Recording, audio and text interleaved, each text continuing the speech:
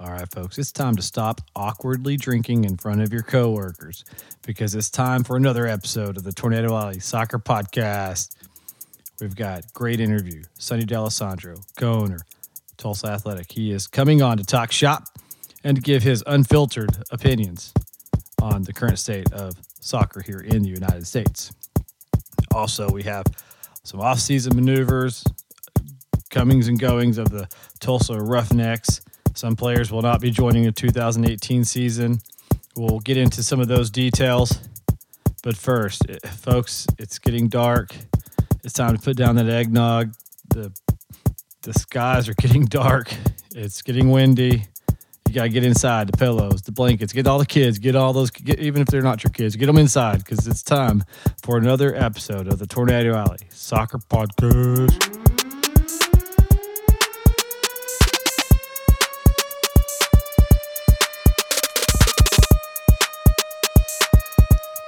Thank you so much for joining me for this episode of the Tornado Alley Soccer Podcast.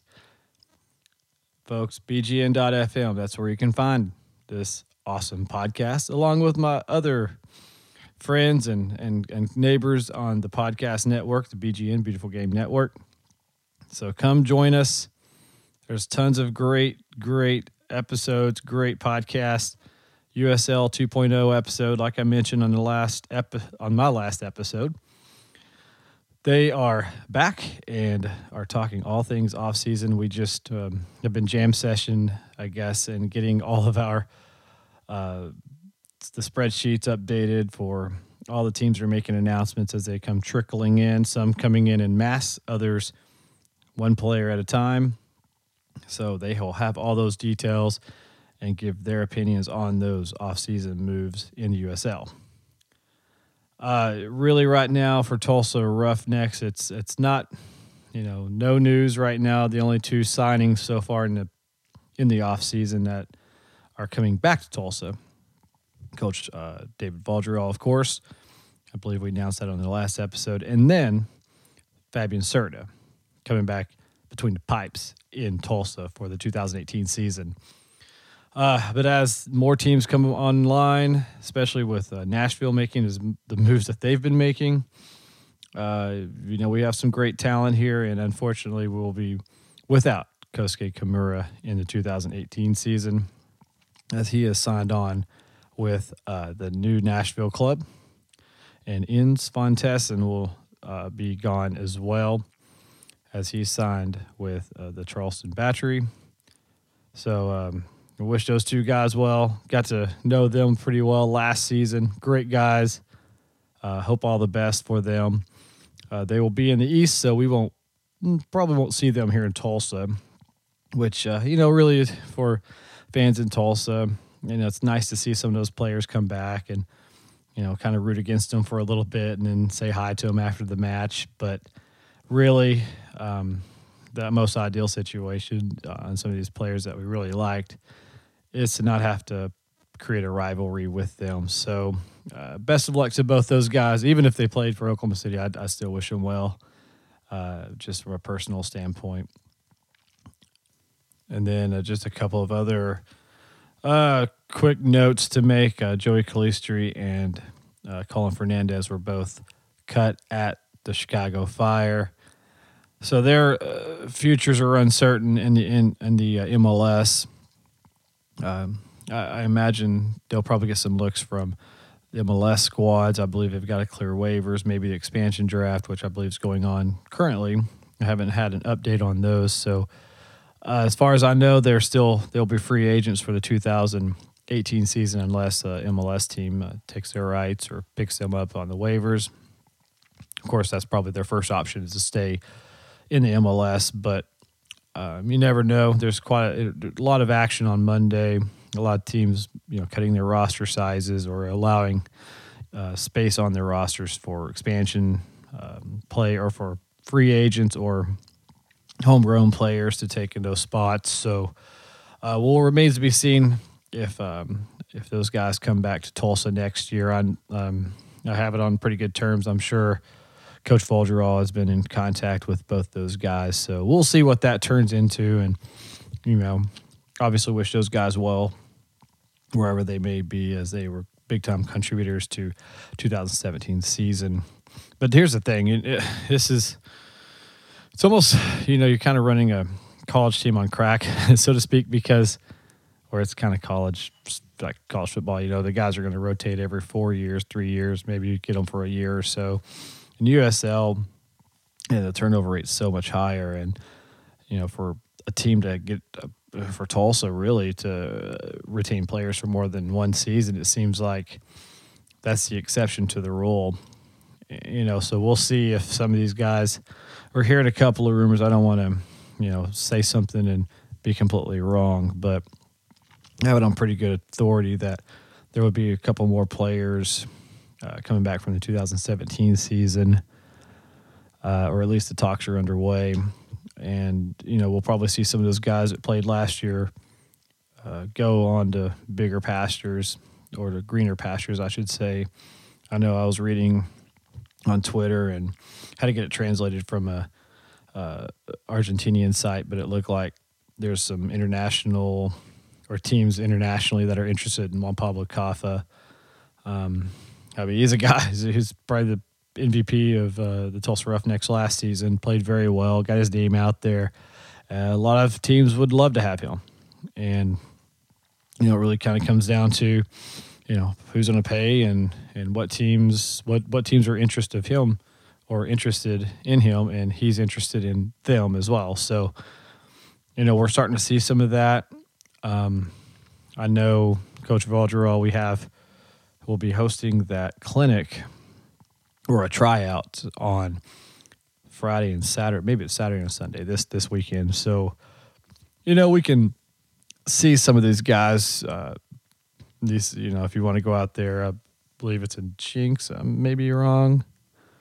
Anyway, I don't have that information in front of me, but there will be an open tryout for the Tulsa Roughnecks, and usually those are at Mohawk Park, but I can check real quick. But anyway, so yeah, there's it's the Titan. Actually, it's at the Titan complex there in Jinx, or in Tulsa, Jinx area, near the southern, or the Tulsa Hills area. But anyway, so they'll have that going. I know there's a few roustabouts making the journey there to watch and see who maybe the future Roughnecks there. So we'll see how that goes, and I imagine we'll have some more announcements after that combine takes place. But anyway, right now what I'd like to do is turn it over. Sonny D'Alessandro, had him on the podcast, and always love having him on. You can ask him anything. He'll give you his honest opinion on it, unfiltered opinion, I call it. Guy knows so much about soccer, Tulsa soccer. I mean, the guy lives and breathes it. He's Mr. Tulsa soccer as far as I'm concerned, and always a good guy to bounce ideas and just to talk shop with. So without further ado, Mr. Sonny D'Alessandro. All right, folks, I have a treat for you, a little early Christmas gift, if you will. I have co-owner of Tulsa Athletics, Sonny D'Alessandro, on the phone network that is yet to be sponsored. Sonny, how's it going, my man? Well, good. Thanks for the introduction. It's probably the nicest thing I've been called all year, a Christmas treat. So, yeah, no, I'm glad to be on. Thanks for having me on, Roger. Yeah, you bet. And, it seems like the off season is the new in season, doesn't it? And with all the leagues, it's everybody kind of waits for the season to end, and then, here's all this stuff going on, NASL, NPSL. So much to talk about, but before we kind of hop into that, we'll just kind of briefly talk about the 2017 season. Lots of new things for you guys, new stadium, a return back to the Open Cup, and with this new look Heartland division with new teams that are looking to come onto the fold in the future. But you had some new teams last year. Just kind of give me your overall take of the 2017 season. Oh, it was okay. We've set a pretty high standard for ourselves here. Mm-hmm. I mean, we've won our conference coming into this year. 3 out of the 4 years we've won the regular season conference title. So, that's where we as an organization and where our fans see us finishing. So, it was a weird one. There's a lot more parity in the league, which is a good thing.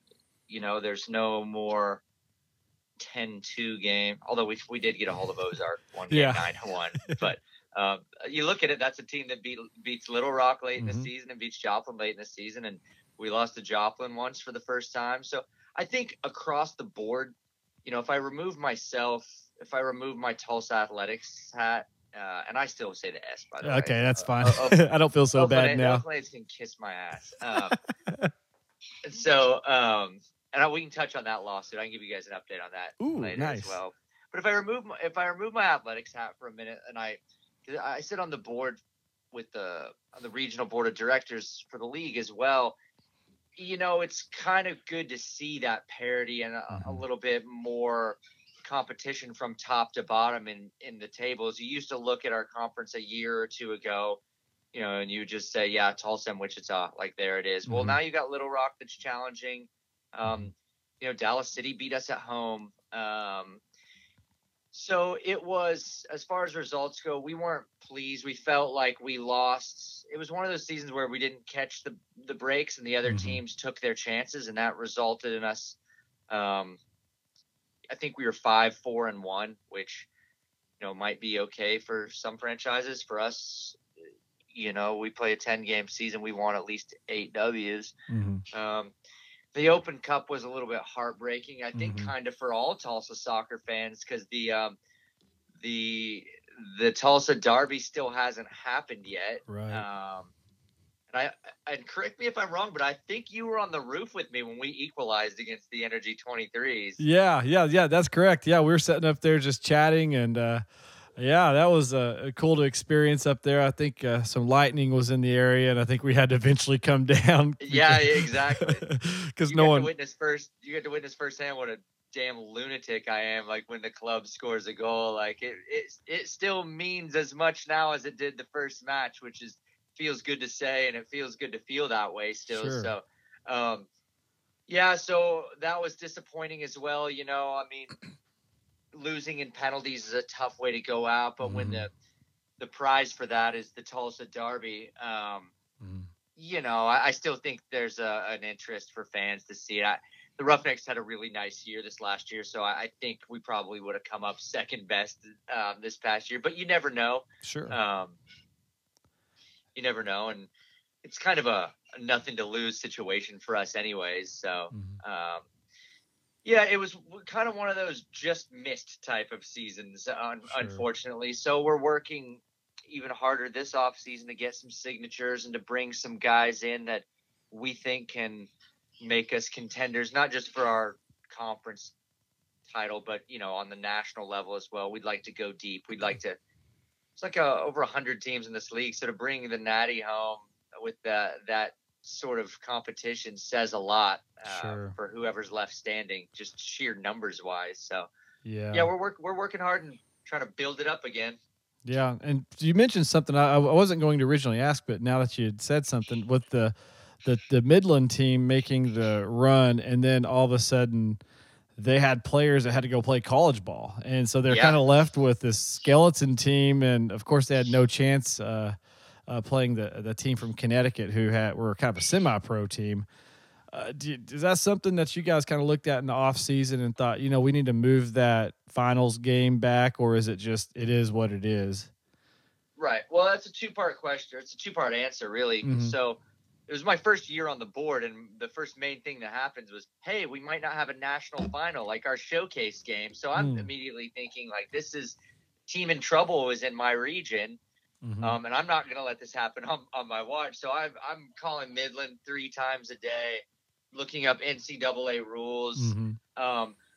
So the first part of your question is, we moved the national final back to where it was, which is a week earlier. So it shouldn't affect the teams like quite as much as it did in Midland. The other piece of that is there's kind of this breakdown between the NCAA and how they interpret their rules. And when college coaches call their players back, like that rule actually says that players are eligible until school starts. Mm-hmm. So if they're on campus and they're just going to practice, but school hasn't started, technically, according to that interpretation of the NCAA's rules, they should be good to go. And one school, and I won't name names, I mean, I'm sure if you did your homework, they interpreted that rule that way, and that sort of gave Midland a shot in the arm of 3 or 4 players, and I think they got a goalkeeper out of the deal. But yeah, it was less than ideal. It was thrown together. Midland would have given them a much better game in the final than that had they had been at full strength, obviously. But I mean, I think that's one of the differences in the PDL between the PDL and the NPSL is if you look at our national final in comparison to the PDLs, there's just such a genuine interest in these communities. Like we seem to land and resonate a little bit more in the markets that we're in, whereas PDL is just kind of viewed as a summer league for college players. Right. They've got their under 23, their over 23 rule and stuff like that. So I can see why it works that way, and I understand their model. Yeah. But you go to Detroit City for a national semifinal, it's fucking madness up there. Oh, sure, absolutely. Yeah. So.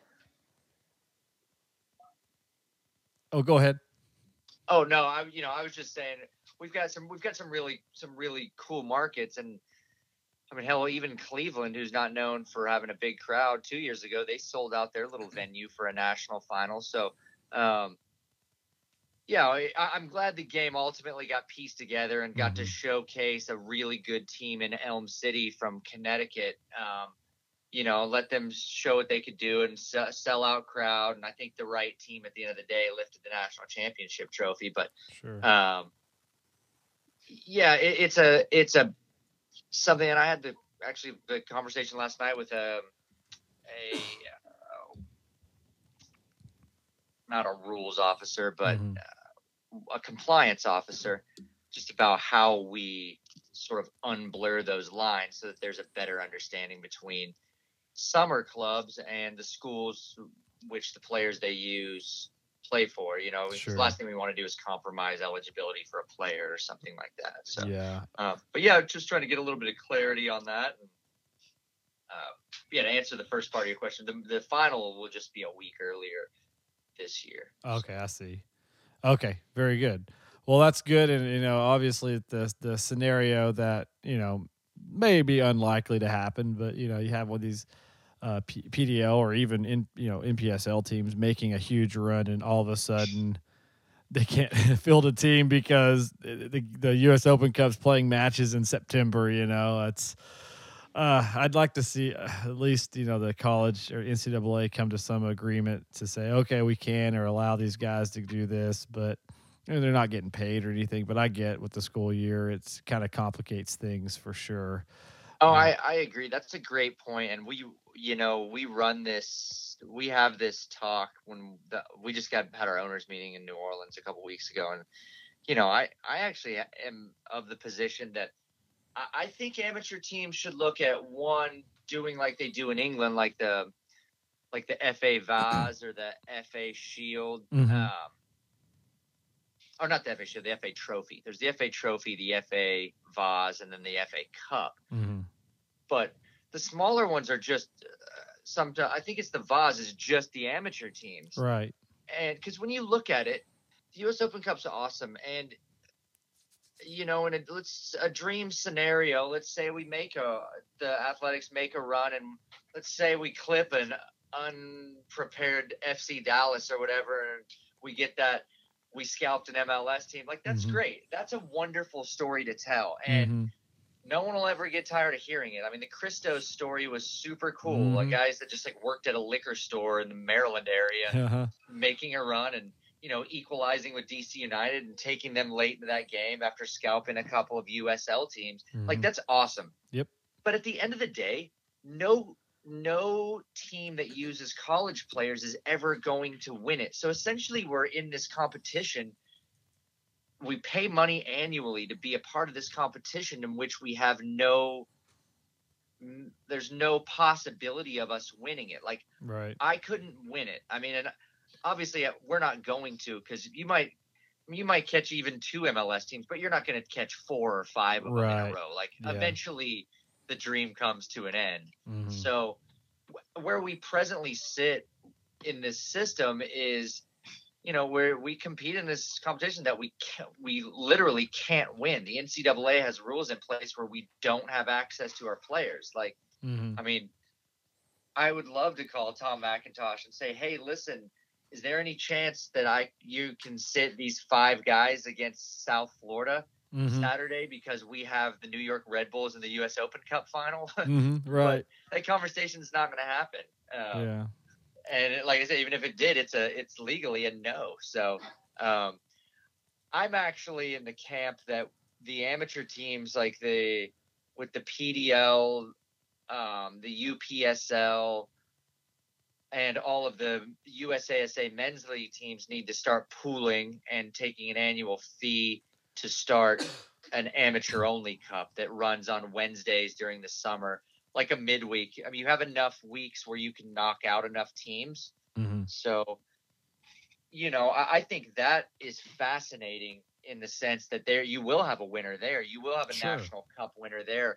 And you have other leagues, and you still have upsets and travel, and the story still exists. A men's league team can make that run, but I don't know. U.S. Soccer, they're in charge of the U.S. Open Cup.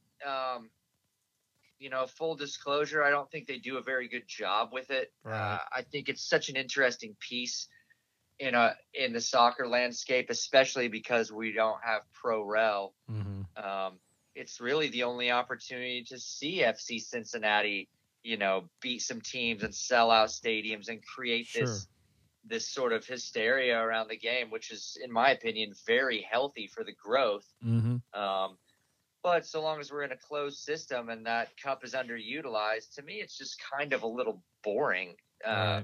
So I don't know. And sorry, that's the typical Sonny answer where you ask me something and I run on to 13 different topics, but no, that's okay. No, it's not an easy answer. And there's a lot of, I think you have to kind of get outside the box if you want something to either have a full buy-in from the USSF and NCAA where it's like, hey, we can't allow this to happen.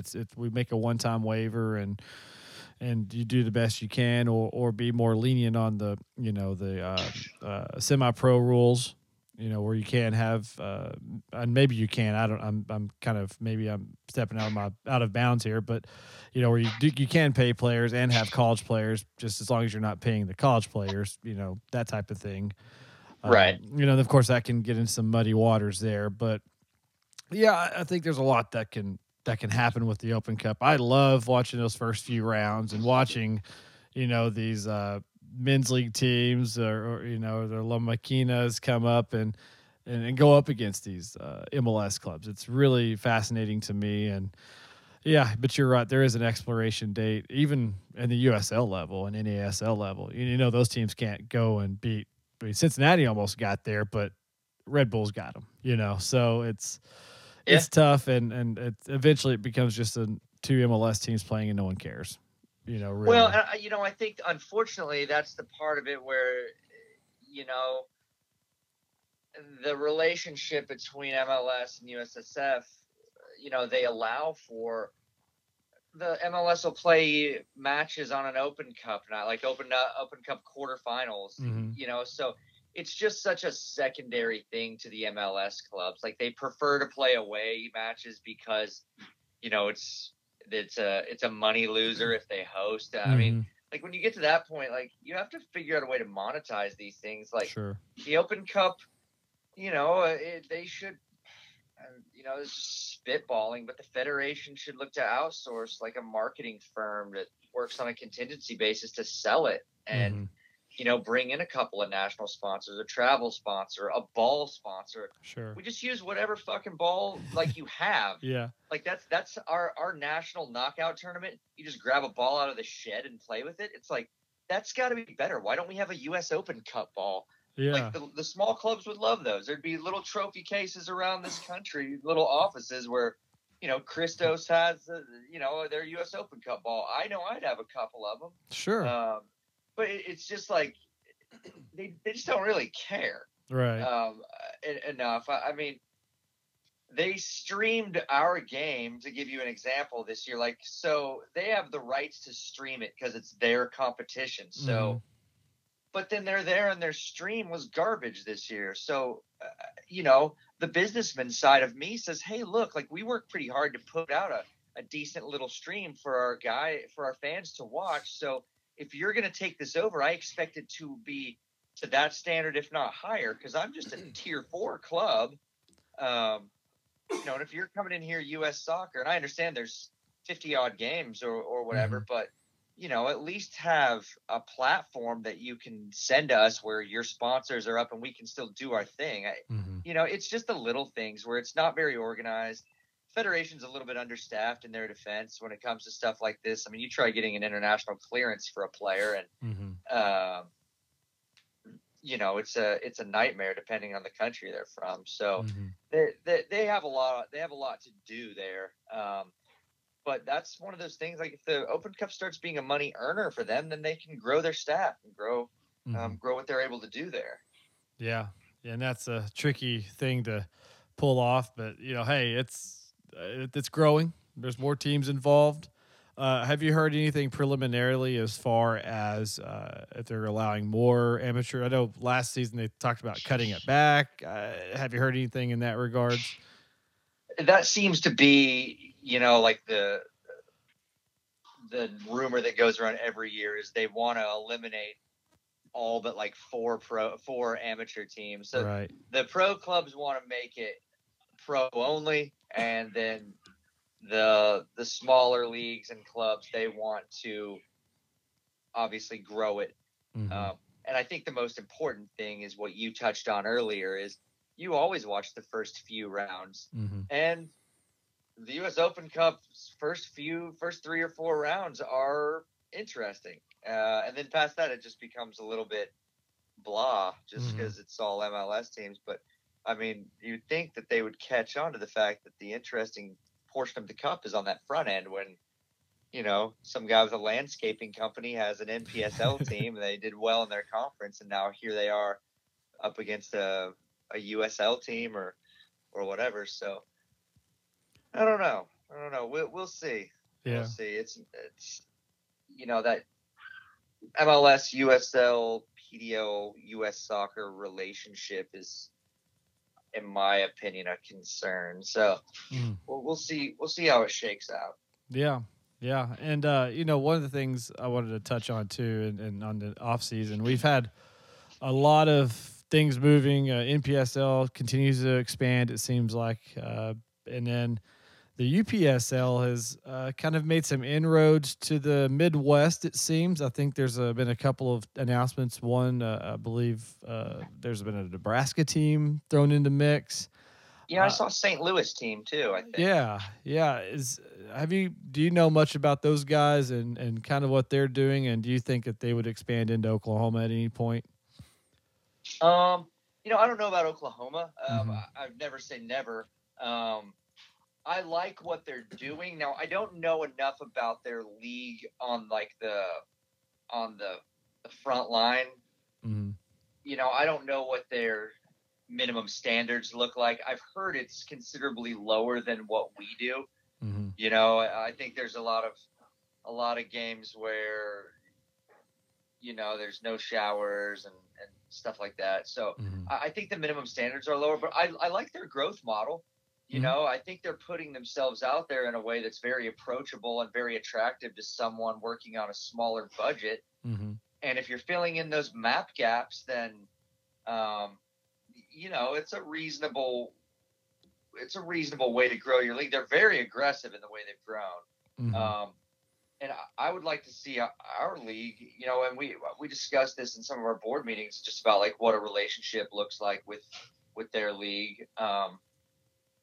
Moving forward, some shared practices, the theoretical pieces. What would a pro rel piece look like between the two leagues? Parachute payments, stuff like that. So, I don't know a ton about the league, but anytime you see a league growing and expanding at the rate that theirs is, it's exciting. So, I think I think it's good anytime that you're able to bring this game to markets where it doesn't presently exist. That's a win for soccer, right? Sure. Oh, absolutely. That's more players playing. That's more. Yep. That's more people being exposed to it, kids being exposed to it that may be future players. You never know. You never know how that works out.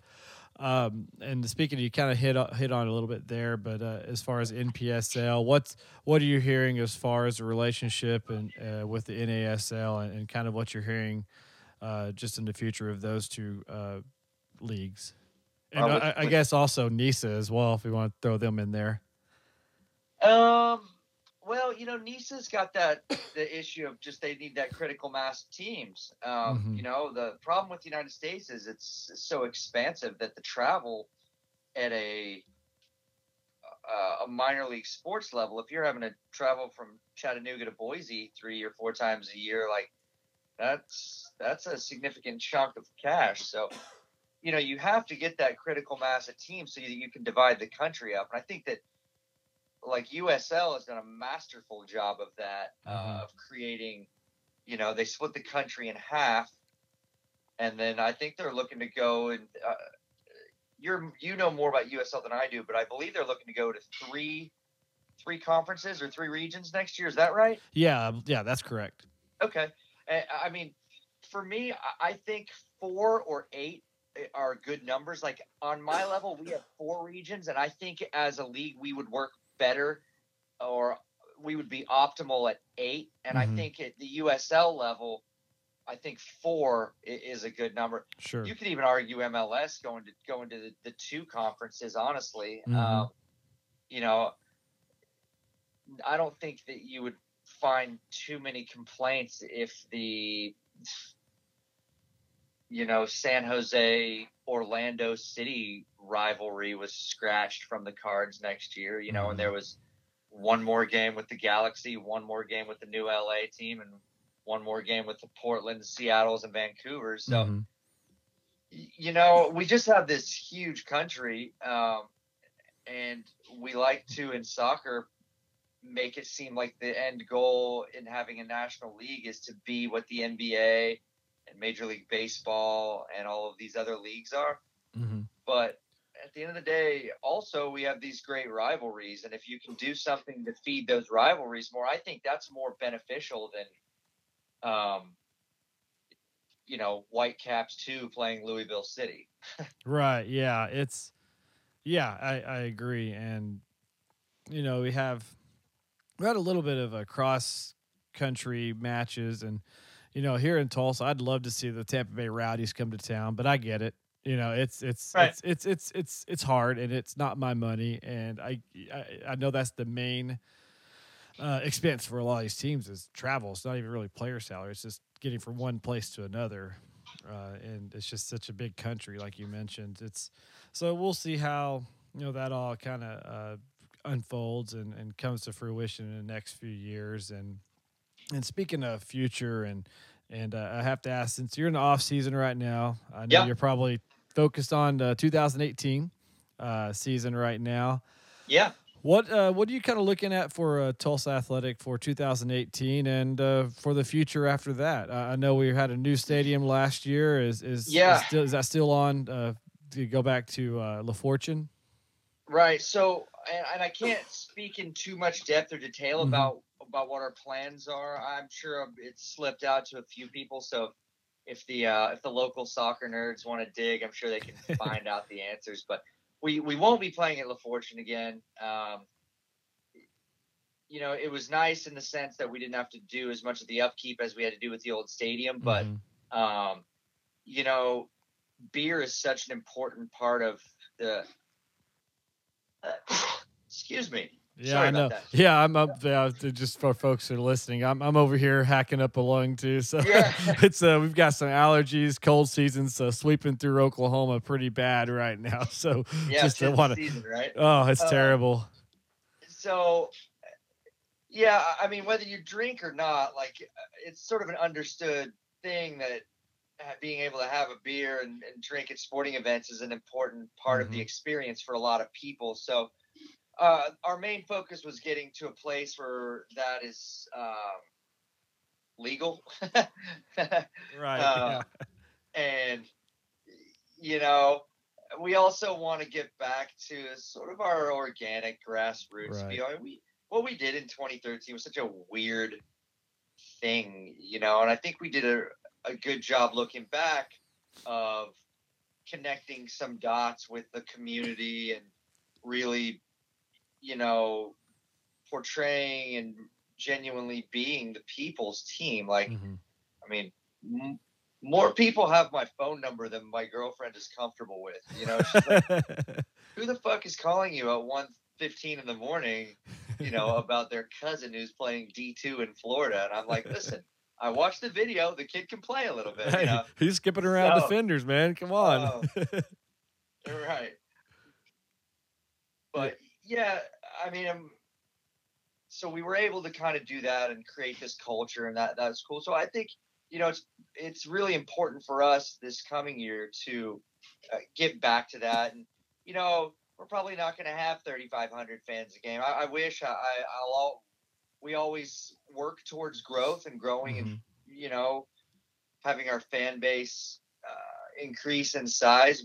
But at the end of the day, we're realistic about things. And at this point, after 5 years of doing this, what excites us most is, and I don't want to sound like we've lost our competitive edge, because anyone who knows me knows that that's furthest from the truth. But absolutely, we are able to use our club as a mechanism for giving back to the community. So we have a philanthropic arm of our club, which is the Tulsa Athletic Foundation, and we help kids with some after-school programs, some curriculum for volunteer coaches, getting jerseys and shin guards, to these kids, and that really helping set up something that can be beneficial for these kids and some of the lower income schools who need a little bit of a boost here and there. So, like, Roger, as much as I'd like to say the most important thing in the world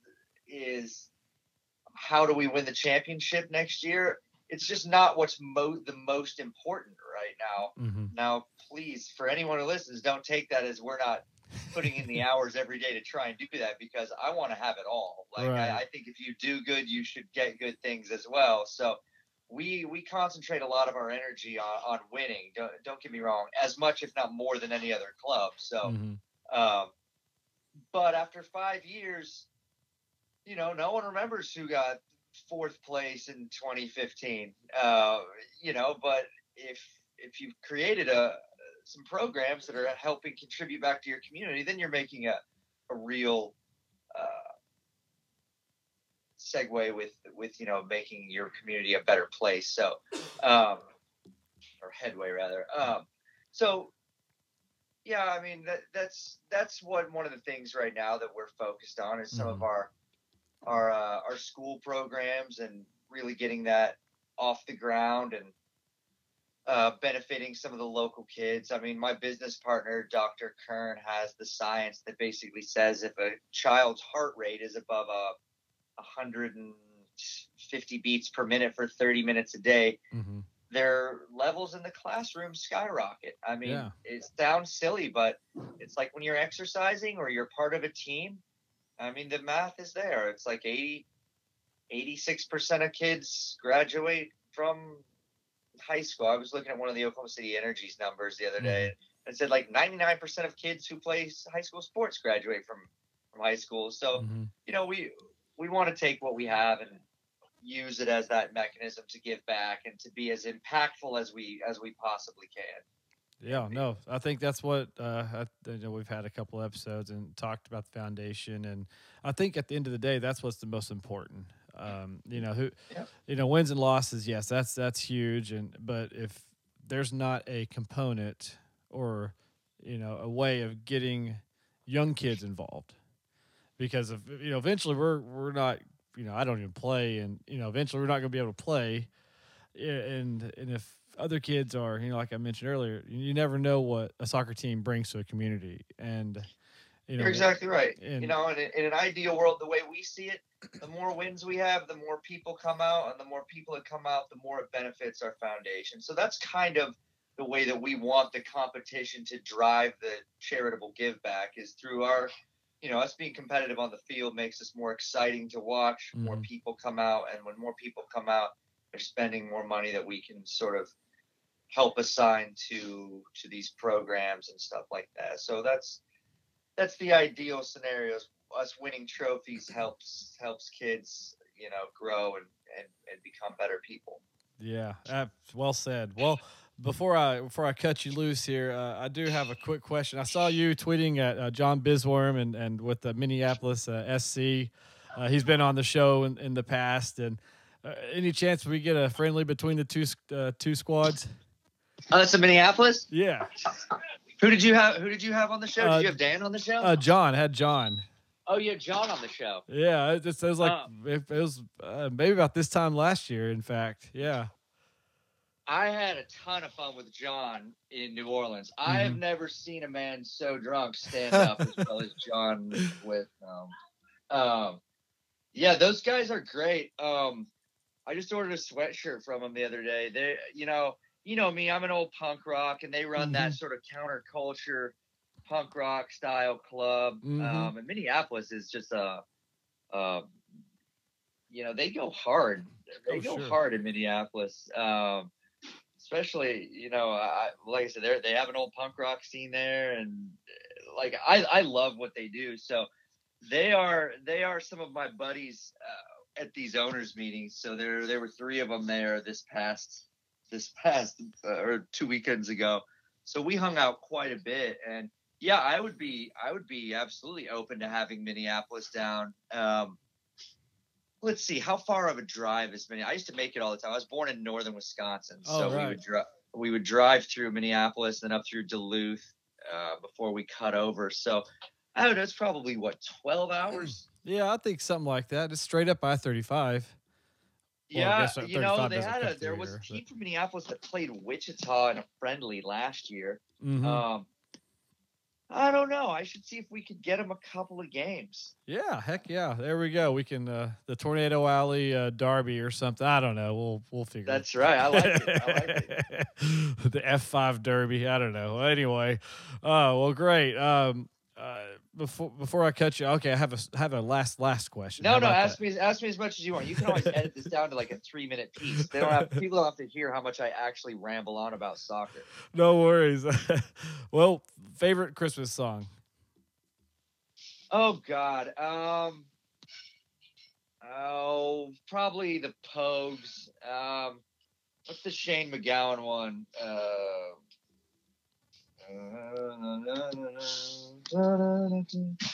don't know. I'm on the computer. Let me. If only we had this thing, we could look at things online and. Yeah, I know. Yeah, right. There's only like a moving library. God, I used to be a huge Pogues fan. I don't know why the name of the song eludes me. But here, I'll give you a little taste. Give me 1 second. I'm a huge fan of artists whose voices have been worn out for what sounds like hundreds of years. Like you give me a Bob Dylan or Tom Waits or like some Shane MacGowan, Nick Cave, I'm in. Mm-hmm. So let's see. Shane MacGowan. Oh yeah, Fairy Tale of New York. I guess that would be my favorite Christmas song. I don't even know if it's a Christmas song. It's kind of like Die Hard. Is Die Hard a Christmas movie? It's always up for debate, right? We'll go with it for now. That sounds good. Let's see. Give the viewers a little taste. A little taste. Little appetizer. It was Christmas Eve. Oh, I forgot that Matt Dillon is the cop in the video. I forgot about this. Yeah, so my favorite Christmas song, if it is even a Christmas song at all, would be Fairy Tale of New York by the Pogues, featuring the one and only Kirsty MacColl. There it is. Nice.